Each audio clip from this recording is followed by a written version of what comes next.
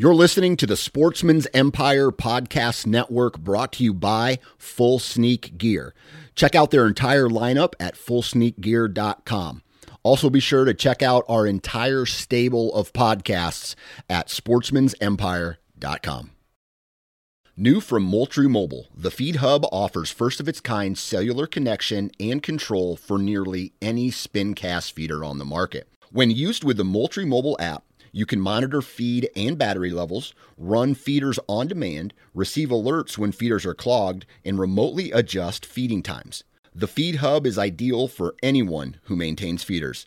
Remove the guesswork and save time by planning feeder maintenance before you drive to your hunting property.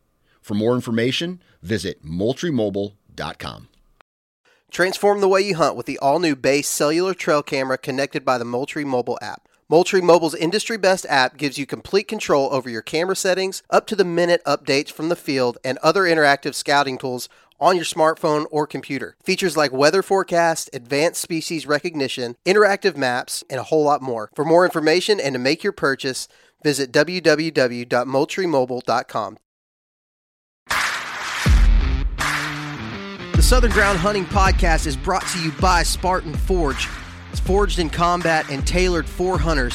Spartan Forge stands at the nexus of machine learning and whitetail deer hunting to deliver truly intuitive and science-based products that save the hunter time spent scouting, planning, and executing their hunts.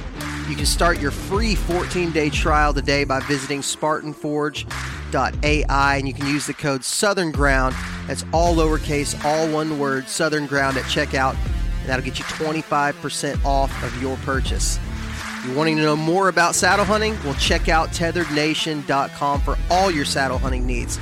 Tethered is for saddle hunters by saddle hunters, and they're redefining ultralight hunting. If you'd like to support the Southern Ground Hunting Podcast, you can visit patreon.com/Southern Ground Hunting, or you can click on the link in the show notes of this podcast episode. We offer 2 different tiers for our patrons that offer a solid list of benefits. We'd love for you to join the Southern Ground Hunting community today. Again, that's patreon.com/Southern Ground Hunting. And now, let's get to the show. Hey guys, last year was a wild year for censorship for hunters and anglers. We partnered with the social media platform Go Wild to combat mainstream social media censorship. Go Wild was built by outdoorsmen and women and by hunters and anglers just like you. Go Wild is a free social community. Not only are your photos not censored, they're encouraged on Go Wild. Go Wild gives you points for things like sharing your trophies, gear reviews, and inviting friends. And as you earn points, you start to unlock awesome rewards too, such as gift cards, free stuff, knives, huge discounts on brands like Garmin and Vortex, and so much more. Oh, and if you create a free account, you can unlock $10 just for trying it out. Visit downloadgowild.com to get started. Well, all right. This is going to be the last episode of turkey season. How y'all feeling about that? I'm feeling I only went one time. I flipped the page and I've already been looking at maps, so that's true. I can get back in my turkey boots real quick and do one. Yeah. Are you Matt? Are you done? Like, is Georgia over and? Yeah, Georgia went out Sunday. Okay. I had big plans to go that week, and I didn't even go. Just content, man. You gotta be content. Yeah. Is anybody else still in? I was good. Yeah, up north, northern, like Wyoming, Kansas. I think is probably open still. Nebraska, Wyoming, New Hampshire. Yeah, then a lot of those northeastern. All those PA. Yeah. So they're still in the thick of all of it. And man, I want to still be in the. It's hard to get out of turkeys for me. Like, it's hard to get out of the turkey mode. Deer season, like, just kind of, especially when you're from Alabama. Mm-hmm. And from the South, you got early openers. Long. It is so long, and by the end of it, you're like, okay, I got to be done. I'm ready to be finished. And then there's another state that's still open. You're like, well, I guess I can go hunt Mississippi, or the only thing for turkeys for me is when it starts getting hot, and the the mosquitoes go out. I mean, I'm in the woods.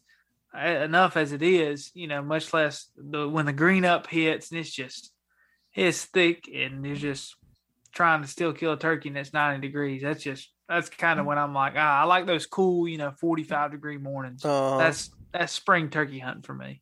I like it too. Ticks were bad this year too.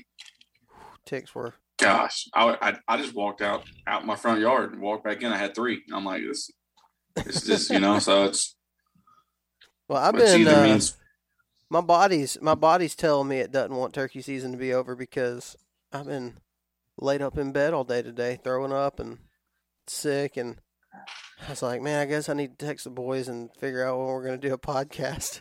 Shoot, you've worn yourself out, Parker, when you travel as much as you have. I know you've been everywhere and done the things you've done. I mean, that's I think I'd throw up for 2 days to be able to do what you did.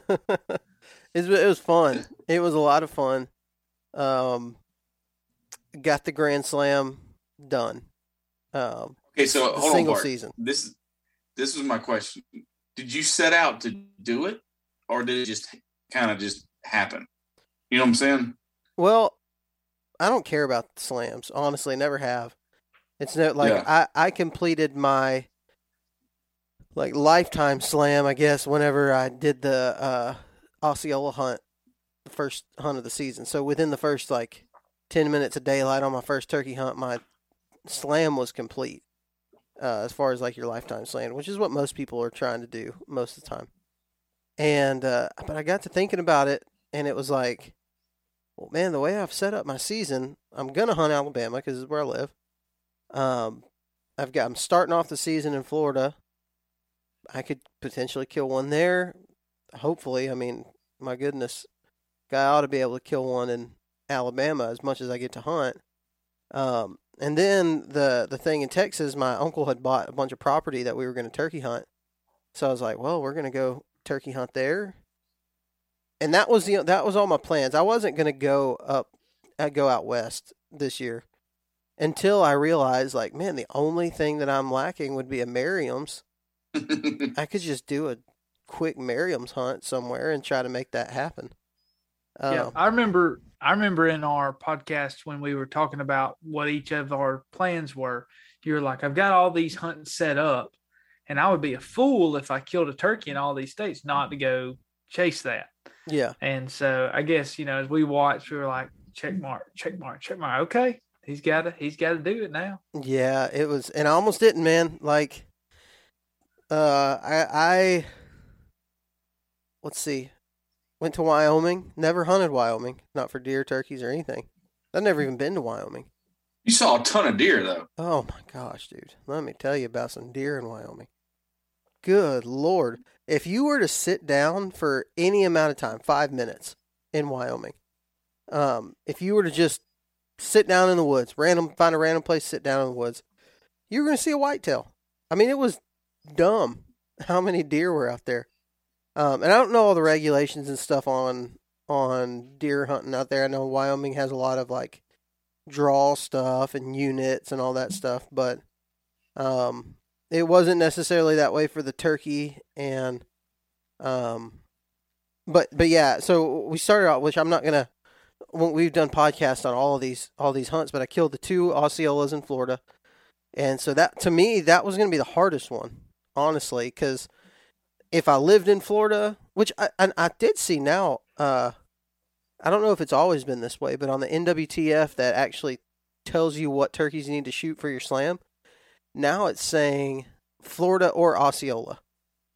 So you can consider any turkey that you shoot in Florida, no matter what part of Florida, as the Osceola in your slam. Just thought it was interesting.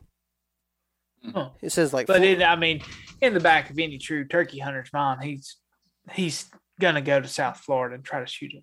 Yeah, below the imaginary line for sure. But Adam's turkey that he killed in northern Florida, it was Osceola for sure, and it was above that line. But it was above the line.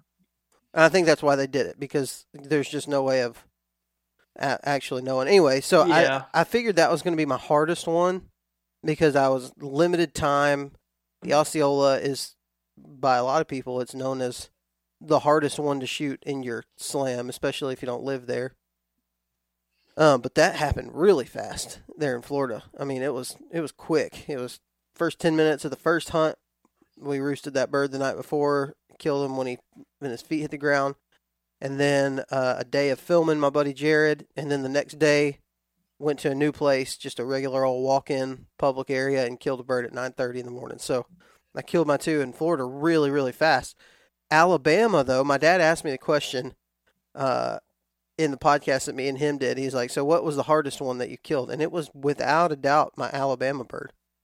When you actually look at how much I hunted in Alabama, like, I hunted a lot. I hunted a lot of days. Yeah. And I killed 2 turkeys. So, like, my ratio was bad. Yeah, I remember you were always, I'd text you one morning or something. Well, we're gonna go see if one's gobbling, but you had and you had what happens to me. You had one that he had your number. Yeah. And it got under your skin. You said, I'm going to hunt him every day of the season. It got you and your daughter, and I did it get you and your dad as well. He kind of put the slip on y'all too. Or was that a different bird? It was the same one. I called him into like probably 25 yards for Dad, like right at gray light. That joker flew off the roost and came straight to us, and I could see him, and Dad couldn't see him. And I wish with everything in me that my dad would have killed that bird, because then I wouldn't have focused on him. That is. I don't know. I don't know if I'll ever do that again. I'd like to say I won't. It's awful. It gets you hung up, and it mentally impairs you almost, because it changes your style of hunting as well as your ability to go say, hey, there may be a more killable bird over here. I hear that term a lot. This bird was ready to die. He came running into the gun bear. He was ready to die. But then some birds, they're slick, man. I mean, they know what they're doing. Yeah, he did. He was. And I think I'm the one who educated him, honestly, because those first couple times, he was going to be a pretty relatively easy bird to kill. If I had number one been by myself whenever I had my little girl that day, dude, that bird was dead. He was dead. Then if I would have had a gun in my hand the day I called him in for my dad, I'd have killed him, in that situation, because that dude was coming. Yeah, I don't know if I'll do that again. I'll try not to fixate on a bird, but I nearly killed him my last hunt, my last week of Alabama season. I was really close, but I also missed 2 weeks of Alabama too. So there is that. There was time left, traveling. But I missed 2 weeks of the season. So I was hoping hoping you'd make it over to Georgia to hunt with me, but man, you were going. I was going a lot, and yeah, that Eastern was probably the hardest. The Rio was incredibly easy, like way too easy. It was a situation. If you haven't listened to the podcast I did with my dad, it was a situation where the landowner was showing us the property, which, by the way, was not. I've had this question asked to me if we went to an outfitter. We did not go to an outfitter. I can't afford an outfitter, but Dad had a buddy who owned this property that we ended up going to, and both of us killed a bird there. But that one was easy, man. Like, got out of he was showing us around in the little Ranger, or the Kubota that he had, riding us around the property lines just so we kind of knew how it laid out. It was 6:30 in the evening. And y'all just opened the gate and it squeaked and he gobbled, right? And that's how y'all called him in? Pretty much. That's about how it felt. No, we got out of the Kubota, and he was like, hey, there's a high point right up here. If y'all want to go check it out, you can. So we did, and put on all of our stuff and went up on that high point, and a turkey I hit a call on the glass call. It was windy, West Texas wind. Hit a call on the glass call, and he gobbled. It sounded like it was 800 yards away. He gobbled forever away, but he kept gobbling back to the call. So we moved forward. Me and Dad did. Jeff went back to his Kubota, and we moved forward to a big opening, a big open pasture, like a cow pasture. And on the edge of this cow pasture, I called again, and he sounded like he was 300 yards maybe. And then we stood there. We're like, man, what do we do? Should we just set up right here? Should we just do this right here? And he gobbled again, and it sounded like he was like right there. And then I look up, and you can just see him standing over there and like running to us. And he came in strutting and gobbling, doing stuff. And by 7:30, 7:15, he was dead. And then Dad killed one the next day in the wind, so it was really cool. And then there was Wyoming, and that's the one we haven't talked about. No, not at all. But real quick before we say anything about Wyoming, y'all go back and listen to that episode with Parker and his dad. I really enjoyed watching it. There's some key factors in those stories of the turkey hunts, some funny stories as well. That I personally took away from it and enjoyed watching it. And that was a great job on Parker and his dad's part. But we've got the grand finale to talk about now. Yeah. Grand finale. And it was a finale, let me tell you. It was unlike any other turkey hunt I've ever had. Set the stage for him, Parker, real quick, of where you were, where you were traveling to, how long you were traveling to. You were going solo, right? Yeah. So, yeah, not recommended. Do not do a Western hunt solo if you can help it. That country is just so big. It's so vast, and there's no telling, as you'll hear in this story, there's no telling what could happen out there. Not even necessarily like when you think Western, you think like mountain lions, bears, whatever. And not even necessarily that, but like just it's so big.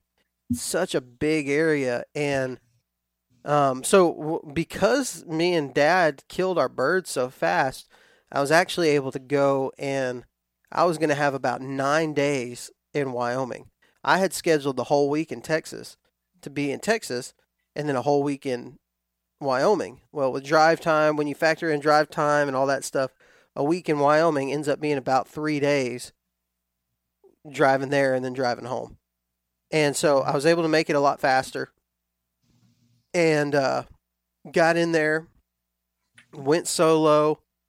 And when I hunt, I'm pretty much like, I'm not I don't have to have nice area, nice living conditions.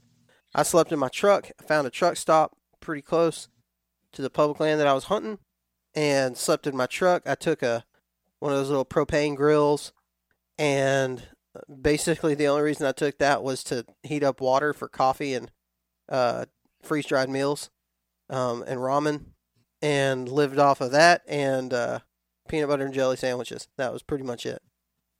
And I was trying to keep costs down just because gas is so expensive. Gas is $4.21 at the time, $4.20 or so a gallon. Dude, and I mean that gets crazy expensive, and I didn't want to fly because I wanted to have my vehicle. Now, when you were sleeping in your truck, I know the time we went on a hunt, you just slept in the front seat. Are you still just a front seat sleeper? Yeah, until I get my camper shell. Okay, I was wondering if you got a camper shell or not, or yet. No, I will. I've actually, that's in the works right now. They're great. Yeah, a guy that used car salesman around this area. They take the camper shells completely off of their trucks when they get ready to sell them, because nobody wants to buy trucks with camper shells. And I was like, "Hey, what do you do with those?" And he said, "We just give them away." He's like, "It's all you. Next one I get for that truck, it's yours." So I'm gonna get one. But yeah, I typically just sleep in the front seat. I just lean it back and sleep, and I sleep really good like that, actually. And I've tried sleeping in the back seat, but you're so like curled up. You just can't stay comfortable in the fetal position. Yeah, you can't. And it was fairly cold there too, so I want to have the ability, if it gets cold in my cab, to just turn on the truck heater real quick, let it run for 10 or 15 minutes, and then turn it back off. But yeah, that's about when I do a hunt by myself solo. If I go to Tennessee or Kentucky or anything like that, man, I ain't getting a room. I'm not getting a hotel. And also, here's another thing too about it. I don't like to set up a camp, like a tent, especially when there's options of places that I can go. I can go to one part of the state that might be 2 hours away. I don't want to be tied down to one area because I definitely don't want to have to get up 2 hours earlier and drive 2 hours to get to a place. If I'm going to go hunt a place that's 2 hours away, I just assume drive there, sleep there, and just kind of be mobile. I do that with deer and turkeys, but that's something that I try to do most of the time. But I will say this: it is lonely when you're out there in that country, and there just ain't people around. Like it's rough, man. You ain't got nobody to talk to, you know. I'm fine with it most of the time. Like while I'm hunting, I like to hunt by myself. But when you come back from hunting, it's like, well, I guess I'll just call people, and then yeah, you know, people don't always answer. Yeah, no, it's not.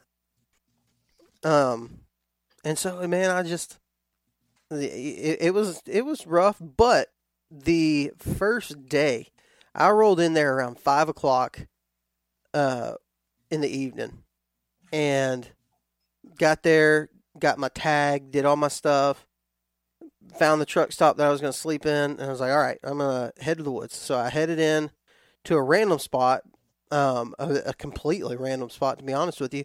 I had a bunch of spots pinned that I thought I would be able to get to, and turns out I couldn't. They were private drives and there was all kinds of reasons why I wasn't going to be able to make it into those spots. So I was driving around, and I was like, well, this looks like a good spot. I'm just going to walk in here and see if I can find one. And so I walked in, got up the mountain, and probably 1.5 miles deep, and struck a bird that was only about 50 yards away from me.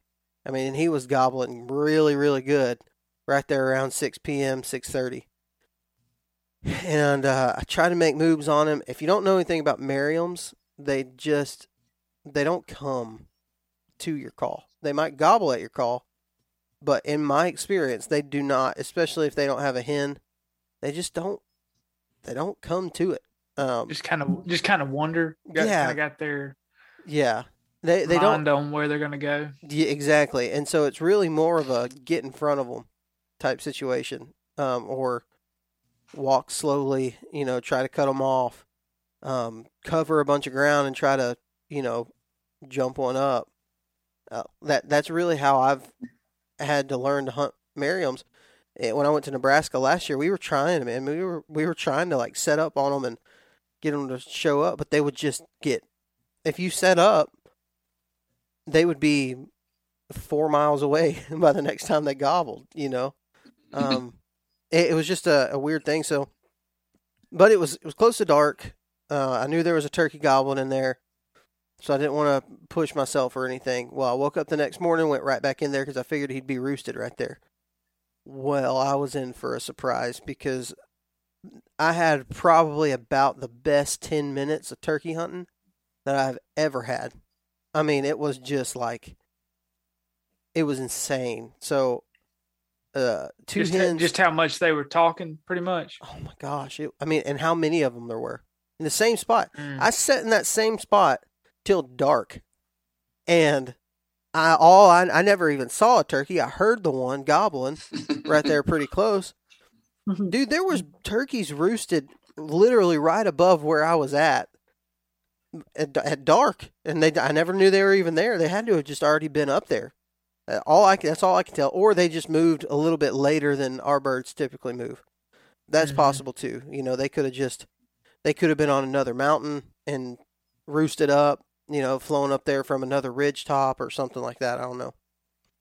But I get in there, and I was going to get in there really early. Well, that's a hard thing to do in Wyoming because it starts getting daylight at like 4:30. So I'm hiking in there, and the sun's already coming up. I don't even need a headlamp. Well, I get to this point, and I hear two hens going crazy. I mean, and Merriam's hens, dude, they sound like a public land parking area on opening day. They're like, meow, meow, meow, meow. Just ugly. Yeah, they're it's bad. And I haven't heard them do a whole lot of just like cuts or anything. They're just always yelping. And so these two hens start going crazy, and I'm paralleling them. So if you can imagine, I'm on like a bench of this hill, and they're on the spine of that hill. And as I'm walking, they're walking, and we're walking together, and I'm just a little bit right below them. And at first I thought they were still up in the tree, but the further I went, the more I'm like, they're walking with me. And so eventually I cut up the hill to the top and got to where I could see them. And I could see both of those hens up at the top, probably 50 yards away, 40 yards maybe. And I was just watching them. And I'm like, okay, at some point this bird's going to gobble. The gobbler's going to gobble. Well, then I see him, or I see one coming up from the other side of them, like right in front of me, probably 70 yards away, walking to him, strutting. I was like, holy crap, he's right there. My gosh. And they meet up and congregate right there out of range. And so the two hens, and as far as I know, that one gobbler. And he gobbles like once or twice, and I was like, man, this is awesome. I need to get in front of him. So I cut around, go down around the mountain, trying to get to where I could cut them off, and I see like 5 more strutters next to this other strutter, and they're all just running around, dude, strutting, and the hens are going crazy. At this point, they haven't really gobbled much, but there's like 5 or 6 of them, maybe 7 of them standing right here, and they're just moving, and I'm like trying to cut them off, but I'm in like an open area. I don't even. It almost looks like a green field, but they're not. And I'm trying grass flat. Yeah, just like a little grassy flat. It's real pretty. And so I finally get to a tree, and I make a call, and they gobble. All of them gobble at the same time, and they're off to my left behind a clump of trees. Well, then another bird or 2, maybe more than that, 2 or 3 turkeys gobble up here, back where I had originally seen those hens at. I was like, son of a gun, I should have just stayed put right there. But I never could see those turkeys. All I could see was the other one. And they go up over the hill. I was like, all right, well, if they go over this hill, once they all go over that hill, I'm going to run over to the edge of that hill and see if I can see them, because they should be just right below me. Well, I go over there, and I see a hen, and she's just there was another bench, and she kind of goes down into this real steep ravine. I was like, well, crap, they went fast. And then I see another turkey strutting on the same bench, probably 40 yards down below me. And he's walking on that bench. He was one of the gobblers, and he's strutting, dude. He's a big old bird. So I pull my gun up, and I get it on him, and pull the trigger, and my flipping safety's on. And so I'm like, crap. So I click my safety off. By the time I do that, he's already over the edge of it, out of view. I couldn't see him anymore. Yeah, you were telling me these things move fast. Like they're not just like our turkeys where they'll stop, look around. No, they're getting it. You know? They're moving. I mean, in that matter of time, from the time they flew down till in that 10 minutes, they covered like 300 yards probably. Fast. And then after that, covered so much more ground. I mean, I didn't hear another turkey gobble until 1 o'clock that afternoon. So did with these birds, like going day to day, did they roost in different areas every time, or would they make a huge loop, cover a ton of ground, and then come back and roost in that same area? That's what they would do. I don't know that all of them came back to the same area, or if it was even the same ones, but that day I found a roost tree. I found the roost tree that they were in, and it was like a sea of doo-doo underneath it, like more turkey crap than I had ever seen in my entire life underneath, and feathers, all kinds of stuff. You could tell they spent a lot of time here. The problem is, that was the only day I got that wasn't windy, and it was a perfect day. Like I said, I got on. I think it was the same group. At 1 o'clock, I ended up just covering ground and kind of like going the direction that I thought they should go, and I ended up coming and getting in range of them actually, but just blocked by a bunch of trees. And same story, different different time. I hit a call. The hen called back. 3 birds gobbled together, and they were gobbling really good at like that at 1 o'clock. Mhm. And so I made a move to get closer to them. And when I made that move to get closer to them, they gobbled again. It sounded like they were a mile away. And that within a matter of just 2 minutes, maybe. Shoot. They just were, but they were following this drainage that would end up kind of circle. It went on to private land, and then it would circle kind of back up around to where I started out at. And I think that's what they were doing. I think they were just going to end up circling around. And by that point, I got back to the truck. It was like 5 o'clock or so in the afternoon, and I wanted to go and sit by that roost tree that evening, but I would have had to climb back up the mountain that evening after I just pretty much hiked. I think I did like 12 miles that day or something like that. I was tired, Dang. and it was the first day. Worn out. But long story short, man, I mean, they didn't do the same thing the rest of the trip. I think I saw one more hen in the 4 days that I stayed there. I heard birds gobble every morning, but it was so windy, like 40-mile-an-hour gusts. Yeah. Once I put this video I was up, about to say, go ahead. yeah, you're contributing the change in the way the birds were acting due to this extreme wind. Well, and I don't even Which know. I don't like hunting wind around here. I can't imagine. I know it's pretty brutal up there. I've heard if you're hunting the wind wide open up there, isn't it? It is, and like where you're actually hunting at is really wooded, but it's surrounded by plains. Like you just have wide open plains all around this national forest, and so it's like there's really nothing to block it.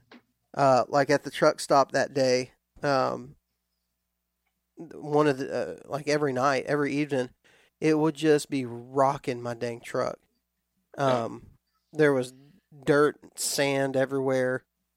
It was bad. Like it was so bad to where you couldn't hear them. Like that was the worst part. I can deal with the wind pounding you in the face. I'd hear a gobble every morning. Every morning there was birds gobbling, but I'd just be walking around in circles trying to figure out where they were at. Like I knew there was a turkey gobbling. I did not have a clue which direction they were coming from, because at one point they would gobble and it'd sound like they were right in front of you. Then again they would gobble and it'd sound like they were, 500 yards away. So I would walk up, sit down and call for a little bit. Then he'd gobble again, and it sounded like he was back behind you. And it was just really frustrating. Well, on day 4, I ended up waking up like 3 o'clock that morning, just sick as a dog, like just nasty sick, dry heaving. Honestly, the way that I feel right now. Was it altitude sickness? I don't think so. It was only like 5,000 feet. It wasn't like crazy altitude or anything. All that ramen he ate. I mean, yeah, ramen, truck stop coffee, Yeah, I mean, there's no telling what it was. I was pretty hard on my body, but not any worse than I normally would be, I don't guess. But that day I woke up, it was Mother's Day. It was on Sunday. And woke up and I was sick. I was like, well, I need to go. I need to go anyways. This wind supposed to start picking up until like 8 o'clock. I can at least have that amount of time. Like, I've been waiting for this. I need to go. So I go up there and get up on top of that mountain and hear bird gobbling. 2 of them gobbled that morning. So I set up on them, just run around in circles. The wind ended up starting around 5 o'clock. It was stupid windy at 5. And so I sat down at one point. I was like, I'm just going to sit right here because I'm not feeling good. Then I hit a call. I don't know if it was something about my like when you hit a diaphragm call, it kind of opens up your sinuses a little bit in your nose. I hit that call and my nose just started pouring out blood. Like just nasty. And when I say like have a nosebleed, Like, it's not just like you get a little bit of blood. Like, it's like gushing. Like dripping blood. Like leaving a blood trail. All of my leafy suits just covered up in blood even right now. I didn't have anything to stop it up with, so I'm just like holding my gloves. So they're like soaked in blood. Everything's just bloody. It gets to be about 7:30 and I'm like, I can't do this. And it's still bleeding. Like, it's not stopping. I was like, I got to get back to the truck. So I walked to the truck, and as I'm walking to the truck, I'm like getting lightheaded and getting wobbly legged. And I've never felt like I was going to pass out pretty much in my life. I've never had this feeling. But when I was hiking out downhill, I was like, I might pass out. And so that was, when I tell you that going out west solo is scary, it's situations like that you can't foresee. That you know, it's not like I have a history of passing out or having seizures or anything like that. I have a history of, pretty good health. I don't get sick a lot. And, man, I thought I might die. I was like, if I pass out, I haven't seen another hunter on this mountain. Yeah. And that's, you go into hunter safety on this, another whole thing. But like, if I'm going out somewhere by myself, even if it's here in Alabama on public land, I'm like, hey, this is where I'll let people know, hey, this is where I'm hunting. If something happens to me, you don't hear from me, because sometimes you don't have phone service. Mm-hmm. So come check me out. And especially if you're doing a hunt like that, you want people, and I know people are aware of where you were, but that could have been serious. It could have. It really could have. But luckily, I made it to the truck and drove back to the home base, to the truck stop. And I sat there for 5 hours contemplating, like, what do I do? I called my wife. I called my dad, knowing that both of them are like, they're loved ones, right? Like, they're going to be the ones that are going to be like, you need to head home. Like, you need to be close to somebody. I also called Walt, because Walter is going to be the guy that's like, dude, stick it out. Keep going. Stick it out. Get better. Take a rest. Take a break today. Get back after it in the morning. You're there. I would give my left nut to be there. Like, that's the kind of guy Walter is. Even though in the same situation, Walter, a lot of us would be, trying to figure out what we're going to do. He even said that. So I called Walter, and I was like, man, I need you to knock some sense into me. Am I being stupid for thinking about leaving? And he was like, no, I'd probably leave. And I was like, not what you wanted to hear. Yeah. He ended up going into that and saying, like, if you think you can stick it out, you should, because you're there. And this is your goal. He gave me the pep talk part, but at the end of it, it's like, dude, if you feel like you need to leave, you probably should. But here's the best part of it. He gave me a piece of advice that I thought was really good. As a creator, as a content creator, he was like, you need to document how you feel right now. You need to pull out your camera. Because at that point, I'd been like, ugh. Once I got that nosebleed, I filmed that, and I was like, I'm done. If I decide to stay, I'll pick it back up. But for right now, I'm not filming anything. Well, because the only text we got was like a picture of like blood on like a stump or something, and I'm like, well, either Parker's dead or Turkey's dead. So, and it was just left hanging, and then all of a sudden, like, sometime later, we get the rest of the story. Yeah, so I ended up deciding to leave, basically. I'm going to head home. My initial thought was, I'm going to just take kind of the long way through Wyoming, and just instead of going like through South Dakota and then down into Nebraska, I was just going to drive Wyoming, basically the border of Wyoming, trying to find a turkey, either in a small private land or like a field or something like that. Just see it. But then the rains just started flooding down. It started raining. It was calling for snow the next day. And it was like, no, I'm just going home. I'm just leaving. I'm going home. So I made it all the way through Wyoming and just right across the border into Nebraska. And dude, Matt, I called you that day. What would you say how would you say my attitude, my feelings were at that point? You were pretty down. I mean, to have such a successful season, you were just kind of like, man, this sucks. Like we all had high hopes. We all had high expectations. And it's like you said, you hold yourself to a higher standard. Like, hey, I'm going to go kill a turkey. And when, your body physically doesn't let you, it's like, well, dang it. Like we can make these bodies our slaves as much as we want, but when they're done, they're done. It's one thing, Drew, you'll understand this. You got kids. It's one thing. Kids are all sick. Wife is sick. So there's situations like that, dude. I'm out. I'm leaving, and I'm not going to feel bad about it. Right? Like, there's those situations. And then there's these ones, like you're saying, Matt, where it's like, I am literally in charge. I'm in charge of this decision. Nobody else is making this decision for me. I'm in charge of it. Man, that's and mentally, you would have stayed. You were going to stay there until you killed turkey, but physically, you were not able.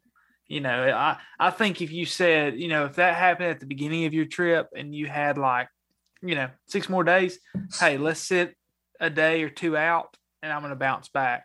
But you were, you had your limited time, and with everything going on, it was best. Hey, I need to, start easing on back. Yeah. I talk to my dad, which me and Dad talk a lot, especially when I go on those trips. I call him a lot, and we're talking, and it's just like, man, this sucks. Like, I was just you have deer depressions, where people get depressed because of deer stuff. I don't know what you call this, turkey depression, but it's like my season's done. It doesn't have to be done. I've still got 5 days left that I could hunt this. And which, by the way, guys, Parker does get depressed really easily, especially during deer season. That's true. I can't tell you how many phone calls I get where it's just like, Parker's like, I'm the worst hunter of all time. I'm eating pancakes because I'm the worst hunter of all time. And I'm like, it's not that bad, Park. It's just really not, man. It is true. And I like to say I'll stop being that way, but I don't know, man. I may not. No, every year it'll get somebody. Yep. But yeah. So kind of wrapping up the story, not kind of wrapping it up, but there's actually a lot more to it. I make it right across the line into Nebraska, and I had to stop. I had a client that I had to do some work for my business, and so I needed to stop at a place that had a McDonald's so that I could have internet. And so I found a bigger town with a McDonald's. Did my work real quick, and I was like, you know what? I'm just gonna set up shop right here. I'm gonna sleep for a little bit. Woke up the next morning at 6:30, probably 6 o'clock, 6:30, and started driving. Well, we were talking about letting people know where you're at all times. I'm really specific. Like, I wouldn't give anybody my location on my phone, but I give it to my dad because I know my dad's not going to come in and poach the spots that I'm hunting. Exactly. So Dad has my location at all times. He knows if he knows where I'm at. He looks at it during hunting seasons. He looks at it, knows where I'm at, knows where I am. If something were to go wrong, he would know. So he got up and saw that I was driving, so he calls me. And we're talking, and man, dude, as the sun starts coming up, I just see turkeys everywhere. There's freaking flocks of turkeys with 4, 5, 6 strutters in a flock just sitting out there on these fields. And I was like, man, this is awesome. So I pull up my maps and I start looking at public land areas. And if you're familiar with a lot of the western states, they have these walk-in hunting areas. They have BLM land. They've got little tiny WMAs. So whereas most of our WMAs are going to be a few thousand acres at the smallest, probably here in the South, out there they've got 150 acre WMA that just kind of randomly placed out there. And there's a lot of them. There's like more than what you would probably imagine. And so I pull up my maps and I'm looking and I'm talking to Dad. I was like, man, if I see I'm feeling a little bit better. If I see a longbeard, if I see a turkey in one of these public areas from the interstate, I might grab my Nebraska tag and try to kill him. Just go hunt. And so at the same time we're driving, I'm driving, Dad's talking to me on the phone. He's looking at his Google map, and I'm just kind of looking at my phone, and I said, well, hey, there's a big WMA coming up. Not a big one, but about a mile stretch of WMA that's just really long and skinny. And he said, well, I can see that from my map too. He said, it looks like there's a little field, like right in the middle of it that you'll be able to see from the highway. And I was like, oh man, I'm not seeing that in mine, but I'm gonna believe you. He said, and so I'm driving and he's like, looks like it's coming up here in about a couple 100 yards from you. So I'm driving and I look and I see this field and there's Gobbler just standing in that field. And I was like, Dad, I'm going to have to go. I'm going to have to go after this thing. Like I said, that's pretty awesome. That's pretty awesome that he was, looking at where you were going. Like, hey, in half a mile, look to your left, and there'll be a field. Yeah. Yeah, that's neat. It was pretty cool, and it was really neat because it was like he got to be kind of right there, a part of it.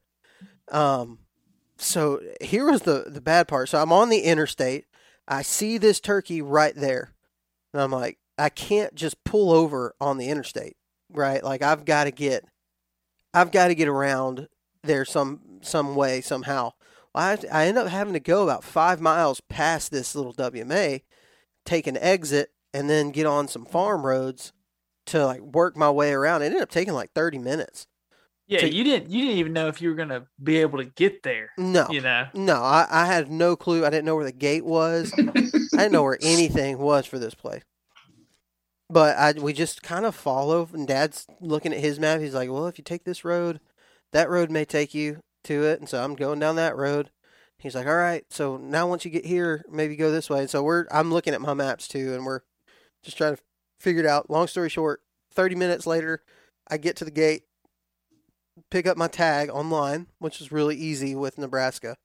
It's very easy in Nebraska. And I want to say it was like $124 or something, $128. Didn't really very reasonable. Yeah, but it's pretty reasonable. It's not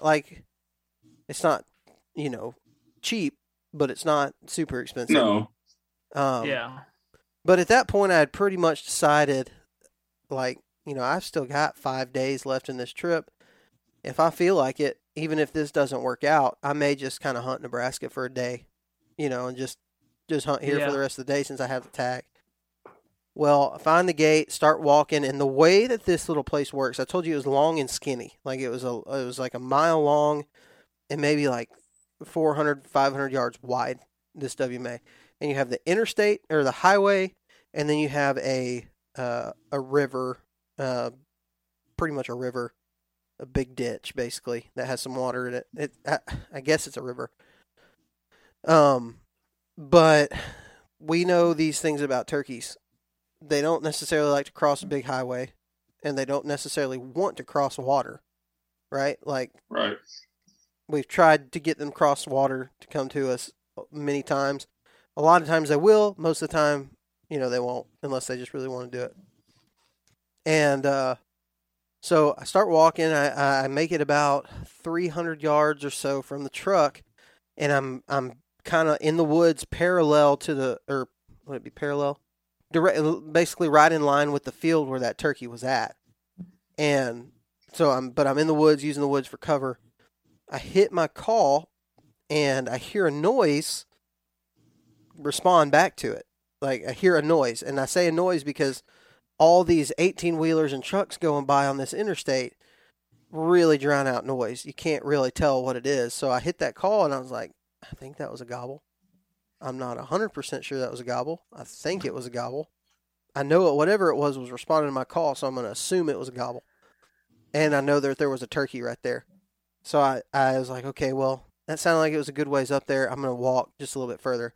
I take like 5 steps, and I see the turkey run away from me, like through a clearing. I was like, what a loser. What is it? It's a Jim Carrey movie. Is it Dumb and Dumber? Where he's like, what a loser. Yeah. That's how I felt. So. Like, seriously, dude? Like, he was going to come directly to you. Like, he was going to just, it was going to be awesome. He was going to come right to you. I'm like, you freaking idiot. So, I was like, well, I'm here. I know there's a turkey here. I know there's an interstate this way and a river this way. And just a little tiny bit of area that he's going to go to. So, I'm just going to try to cut him off. So, and it's also a Merriam's. A hybrid Merriam's. I'll get more into that here in just a second. So I cut off to my right, going towards that river, and I'm like, okay, I'm going to get to that river and then just set up, see if I can see him come in this direction. Well, I made about 60 yards, and there's an open area in the woods, and I stop just to be sure that he's not there. And I'm stopping, I look around, and I hear just like almost like a chicken, you know? And I look over to my right, and I don't see anything. I look over here, and I see this head like 5 yards away from me, this big, gigantic red head, 5 yards away from me in a bush, like just right there. And we lock eyes at the same time. And as soon as he sees me see him, he tears out of there and starts running. And I shot him at like 10 yards. And missed him. Then my gun jammed, and I finally got it unjammed, and he was out there probably 45-ish yards, just running a straight line away from me, and ended up killing him. And it was not the I don't know. Not the classic. Yeah, I don't know that anybody like loves turkey to hunt. Jump shoot them like that. You know, it's not my favorite thing in the world, but for where I was.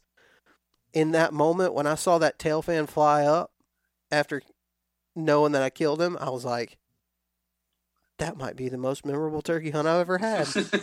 Yeah. When you get mad at him and you're real mad at him, you'll do anything to kill him. You don't care how you kill it. Yeah. It was crazy, though, because of just the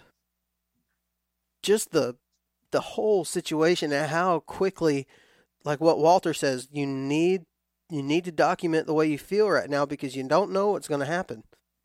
You just don't know. And when I called Adam, I was FaceTiming him right after I killed it. I was like, isn't that crazy? He was like, I mean, it would be crazy for a lot of people, but for you, I feel like all your hunts kind of have some stupid, weird ending like that. But it was, I mean, it is insane how quickly things change in this sport. Like, you go from the lowest of lows that you felt to, I'm the dang king of the world. Yeah. It's fun. Matter of no time. It's fun. That's why I love it. But I said I would, so technically it's in Merriam's country on the map, right? If you look at the NWTF map, I think it's purple that they use for Merriam's, and where I was is Merriam's country. This turkey did not have like super white tips. It had a little bit of white. It was white and bronze-ish in there, which you see that. You get more of this hybrid Rio look to them. But the things that were super Merriam's about him were his beard was like short and really spindly, and his spurs were really nubby, and his head was gigantic. I don't think I've ever killed. Did y'all see that picture of the snood? Mm-hmm. Yeah. That thing was like 8 inches long. He had a heck of a snood. It was actually, after that, I was like, what does a turkey even use this thing for? Apparently, this is what I read. It may have been an NWTF article, but apparently the hens prefer a longer snood gobbler. Like, that snood is... Yeah. Like, that's their size matters piece. Yeah. I don't know why that just struck me as weird. Because everybody who looks at a snood is like, I feel like this should be dirty. Like, it's a dirty thing. So we talked about, you touch a turkey's head, you're like, what the heck is that? Yeah, I don't think I ever want to touch anything with this same texture again, other than another turkey head. But that's the guys, that hold the turkeys by their head. That's why they do it. They like touching it. Golly, dang, yeah. But it was a cool hunt, man. It was a heck of a way to end the season. I'm grateful. I say this a lot with turkeys. I'm grateful for each and every one of them, man. Like, I hate once I get them cleaned and get all the tail fan. I keep everything off of a dang turkey. If there was a way that I could keep the head, I'd keep the head for some reason. Yeah. Freeze dried or something. I saw somebody was asking for heads of turkeys, they'll freeze dry them, and that's how they make their mounts look really good. I've got 2 carcasses right now for my 2 Alabama birds that are in the deep freeze right now, because the state was trying to use them, is getting them for research. It actually makes me feel a lot better that I didn't have to throw those away, that I still got them, even though I'm never going to take them out of that trash bag ever again. It hurts me. I've texted y'all before. I'm like, do y'all ever just feel bad when you get rid of a turkey? And we've probably said this multiple times on the podcast, but it's just, I got into the gizzard stones this year, collecting those. I mean, just one more thing to take off. I got feet in my garage. My dad's like, why you got those nasty feet? They're shriveled up. I'm like, I don't know. I like it. Yeah, they're cool. But anyways, last turkey episode of the season. I think you can probably tell in all of our voices that we are, at least Drew is ready to get back into deer hunting, back to talking about bows and saddles and bows and hoes. No, I'm not ready to start talking about those. No, I'm with you. Yes, I'm with you, Drew. I'm ready to jump into the deer talking, scouting. I've actually looked at the map a couple times, I guess, while we've been recording, just because I've, I enjoy looking at the map. I was scrolling through Spartan Forge, just sitting there looking at some stuff, and like, man, and got a couple spots I've been eyeballing. It's coming up, man. So, yeah, and you're Parker. You were the one that's like, you posted like a picture of a buck, and like, all right, time to turn the page. Already. And then, of course, you got Joey Bell over there sobbing like a 8-year-old girl putting a shotgun up, on his Instagram story, and it's just like, Lord Jesus, Joey.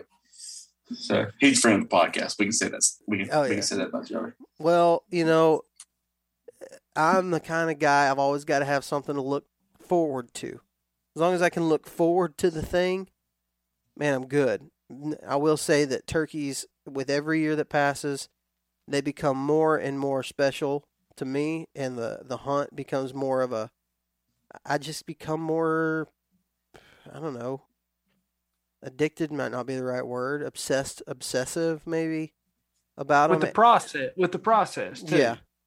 Yeah, just and learning to get better and learning, the right ways to hunt them, because I do think there are right ways to hunt them. I don't always follow that rule, or the unwritten rules, I guess. But there's reaping is a big deal that's in the kind of the public eye right now. There's probably a day and time where I would have been totally okay with it. As I get older, the more I just don't really want to do it. And there's also pretty good reasons as to why other people shouldn't do it as well. I'm probably never going to be the person that puts that on somebody else. I think it's all a progression, I grew up hunting deer over corn in Texas, over corn feeders. I prefer not to hunt over corn feeders these days. You know what I mean? Not that I think there's anything wrong with it. I shot a buck over a corn feeder this year in Texas. But that's just because that's the property that I was hunting. That's how a lot of times it's how you have to hunt a lot of places in Texas. But, just my preference, I probably prefer not to hunt a deer over corn. Yeah. Same thing with turkeys, That's in what I've talked with you, your growth as a hunter. You have your different stages, and we may do a podcast on that with deer season, looking at that and how, I think we've talked on it before on how our hunting tactics have changed over the time. And I'm like you, Parker, like I have to have 50 pounds of corn out or I'm not going to mess with it. But now I've figured out, hey, that's hurting me more than I think it's helping me. And just killing, spikes, 4 points, does, just the progress. And then also the progress. Wait, we're not supposed to kill spikes for 4 points, or? Oh no, you can if that's part of your progress, I never saw a 4 point. I don't like Matthew. I don't know what you're talking about. They taste good. Yes, they sure do. But it's like you said, Parker, with your turkey season, and this, this was going to be one of my questions to you for next turkey season. So we're sitting here, we've killed all these turkeys. You've killed your Grand Slam as a whole. You've killed it in a year. Next season, what's going to make next season special? Is it going to be that process of learning how to kill a bird a different way? Just little things, getting better at calling, just how are you going to top this season? I mean, or make another memorable season? Well, I think a guy could ask you the exact same question, because you kind of had one of those breakout type seasons where you killed more birds than you ever have by a long shot. So I think you could probably answer this question as well. But for me, the answer to that is I do not know. I don't know. I mean, I'm not. I want to go out. I want to get better at it. Right? With everything that I do, I want to be like, I'm not a good second place person. You know what I mean? Like just mentally, I try not to be a jerk about it to people, but I want to be, when somebody has a question about deer hunting, I want to be like, I know the guy to ask, Parker. Like that's just my mentality. Like I love the idea of being, as good as I can possibly be at it. Same thing goes with turkeys. I'm just later in I've deer hunted forever. I've turkey hunted for like 10 years. Right. So I'm just kind of later in my progression, I guess. And so just kind of continuing that and continuing to, there's a guy by the name of Wayne Lackey. And just a super cool guy, just a turkey killing son of a gun. From here in Alabama. He's a good dude. I got to actually meet him in person at a BHA event back a couple months That's the one ago. you had to talk about deer when you had turkey on your mind, right? Yes. Yeah. Okay. Yeah. Yeah, that was it at Oak Mountain State Park. Anyway, I got to talking with him a lot, and he's just these guys that you meet who they're turkey hunters. They are turkey hunters, and they carry themselves differently than other people, and they know what they're doing. They don't have to act like they're a professional. You just know by the way that they carry themselves that they're the most dangerous thing in the turkey woods. And that's, I want to see myself progress. It's kind of like my goal as I find these guys like that, and I'm like, man, I want to, when I'm that age, when I'm 50, I want to be that. So I just trying to figure out the ways to progress to become that way. Yeah, sweet. So, well, we're right at an hour, boys. And I feel like I could throw up again. So. That is cough over here, son. Suck something down. I think about to throw up. Oh, shoot. Guys, it's fun. Turkey season done Don't with get me us. sick via Zoom. Let's get started on some deer content. Let's do it. Thank you all so much for listening to this week's episode of the Southern Ground Hunting Podcast. As always, a big shout out to all of our partners. That's Go Wild, Spartan Forge, Tethered, New Canoe, and Scree Gear. You can keep up with Southern Ground Hunting by following us on Facebook and Instagram, or you can subscribe to us on the YouTube channel. And make sure you check out southerngroundhunting.com to pick up some of our merch, hats, t-shirts, stickers, stuff like that. I truly hope you enjoyed this week's episode, and we'll see you here again next week. Remember this, God gave you dominion over the birds of the air, the fish of the sea, and the beasts of the earth, so go out and exercise that dominion. We'll talk to you next time.